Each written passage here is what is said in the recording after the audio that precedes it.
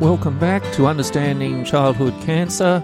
I'm Dr. Jeff, and today I'm going to talk about central lines. Central lines. I'm going to do a series of episodes. So today I just want to talk about why do we need a central line. And it may be that the doctors have started saying, well, we need to put a central line in. So first I'll just say what a central line is quickly. Well, you know when you have a drip in the back of your hand, a drip, with a bag of fluid running through it. Or maybe they call that an IV, or they call it a cannula. It depends where you are, what they're going to call it. But anyway, that is a peripheral line, meaning it's a line of plastic, a piece of plastic, and it's in a peripheral vein. So a vein that's well away from the heart. It's in your hand or your arm or your foot. That's a peripheral line. Now, a central line is another form of drip or IV, whatever you like, that's in a big vein in the chest. So it's in one of the big, huge veins that's in the chest that go down towards the heart. So a central line is just like that drip in the back of your hand, but it's been put in to thread into a major vein in the chest or even into the right atrium of the heart. That's the first chamber of the heart. Now, there's several different types of central line. There's ones that anesthesiologists or anaesthetists put in place just for a big operation and then they pull it out a day later. There's all sorts of central lines. But when we're talking about a child with cancer or leukemia who is going to go onto a chemotherapy protocol, when we start talking about central lines in that situation, we're particularly talking about a type of central line that can be put in and then stay in place for months and months and months for the whole duration of the chemotherapy, hopefully. So we're talking about a type of central line that's put in as an operation, so the child has a general anaesthetic and then the central line is put in place, and this is a line that's designed to last for a long time. And there's different types of central lines, and in my next episode I'm going to talk about the two main types of central lines. But first, today I want to talk about why do we need this central line. Now, it would help if you've listened to some of my earlier episodes of this podcast series, in particular the one on chemotherapy. Most drugs that we give in the way of chemotherapy are given into a vein. So we need some sort of a line that's in a vein. So you might wonder, well, if we need to give these drugs into a vein, why don't we just put a drip in the back of the hand and give the drugs that way? So I'll explain why that usually isn't going to work very well. Firstly, I got to say that children are often the hardest people to put a drip in. Little tiny kids, they have tiny little veins, they're often got pudgy, chubby little arms, and they can be quite difficult to put a drip into. In addition, children find it traumatic to have a drip put in. And so if you have to have a couple of attempts to get that line into place, well, that's a very traumatic experience for the child. Now, these days we can use local anaesthetic cream and numbing injections, etc., but still it's traumatic. The child has to be held still to put in this drip. The next thing to say is those drips or IVs or cannulas, whatever you call them, those ones that are put into the back of the hand, they only last a few days. So imagine someone who had their appendix out and they had a drip put in the back of their hand and then they had intravenous fluids after the operation.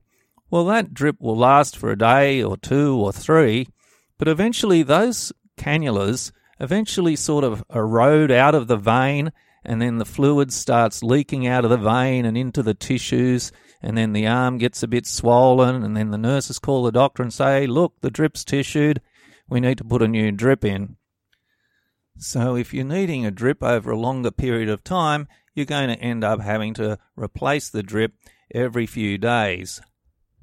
The next thing to say is that after you've had a drip in a vein and then it's tissued, or else you've just pulled out the drip because you didn't need it anymore, well, often that vein's no good to use again for some period of time. I don't know, I've never checked, probably weeks and weeks.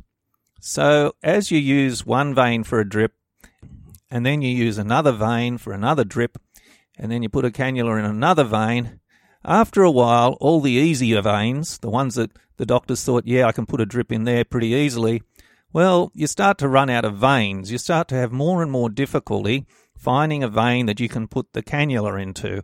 And then that becomes more traumatic for the child, as we have to have more attempts to find a good vein, and it all adds up to a real problem. And then it's even more of a problem if ever there's some sort of emergency during treatment. Sometimes there are emergencies during chemotherapy treatment. Sometimes children develop serious infections and they need us to start intravenous antibiotics very promptly. And it's in those situations where sometimes we have difficulty finding a vein, and that can hold us up in getting antibiotics started. And that's very undesirable. Next thing to mention is that there are certain drugs that can damage the surrounding tissues very severely if they do leak out of a vein. These drugs are called vesicant drugs. Vesicant. V-E-S-I-C-A-N-T. And a lot of chemotherapy drugs fall into this category. For instance, they include vincristine, daunorubicin, doxorubicin, actinomycin D, a whole lot of others. So they're vesicant drugs. So if you imagine someone's got a drip in their vein, just in the back of their hand, well, unless you know that that drip is definitely in the vein and it's not leaking out of the vein, well, then it can be a problem to give chemotherapy through that drip. Because if the drug goes into the cannula but leaks into the surrounding tissues, it can really severely damage the surrounding tissues. I mean, it can cause damage to nerves, tendons, skin. In the worst cases, you can end up needing skin grafts, the whole lot. So it can be a real problem. So a peripheral vein for giving those drugs has its problems. A central line, on the other hand, is positioned inside a very big vein, and we can be more confident that the line is indeed well positioned in the vein and it's safe to give the drug. The next thing to mention is that there are times in the treatment of childhood cancer and leukemia where we actually need more than one drip or more than one IV.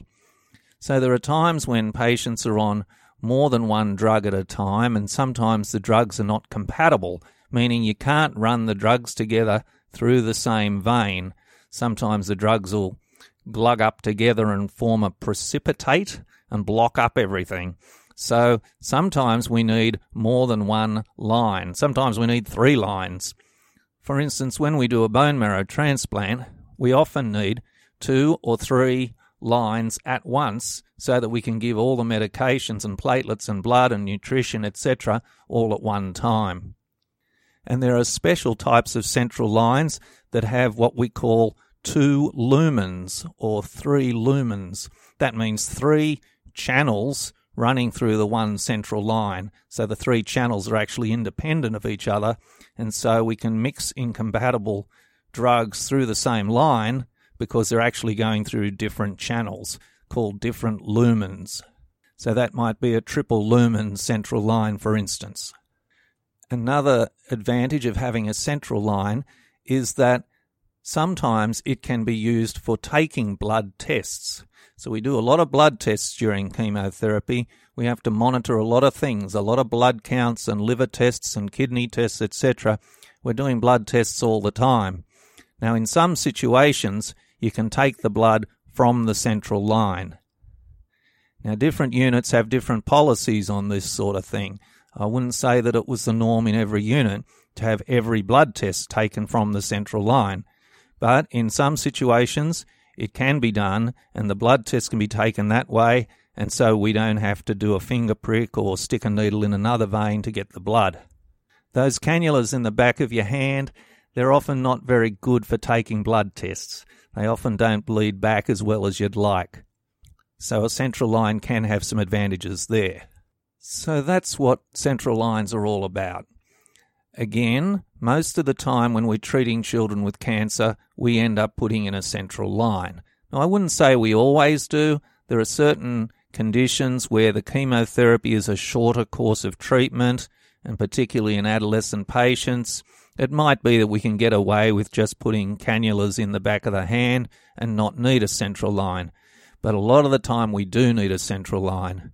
And again, it's put in as an operation. It's usually a minor operation, but it's performed by a surgeon or a radiologist under general anaesthetic usually.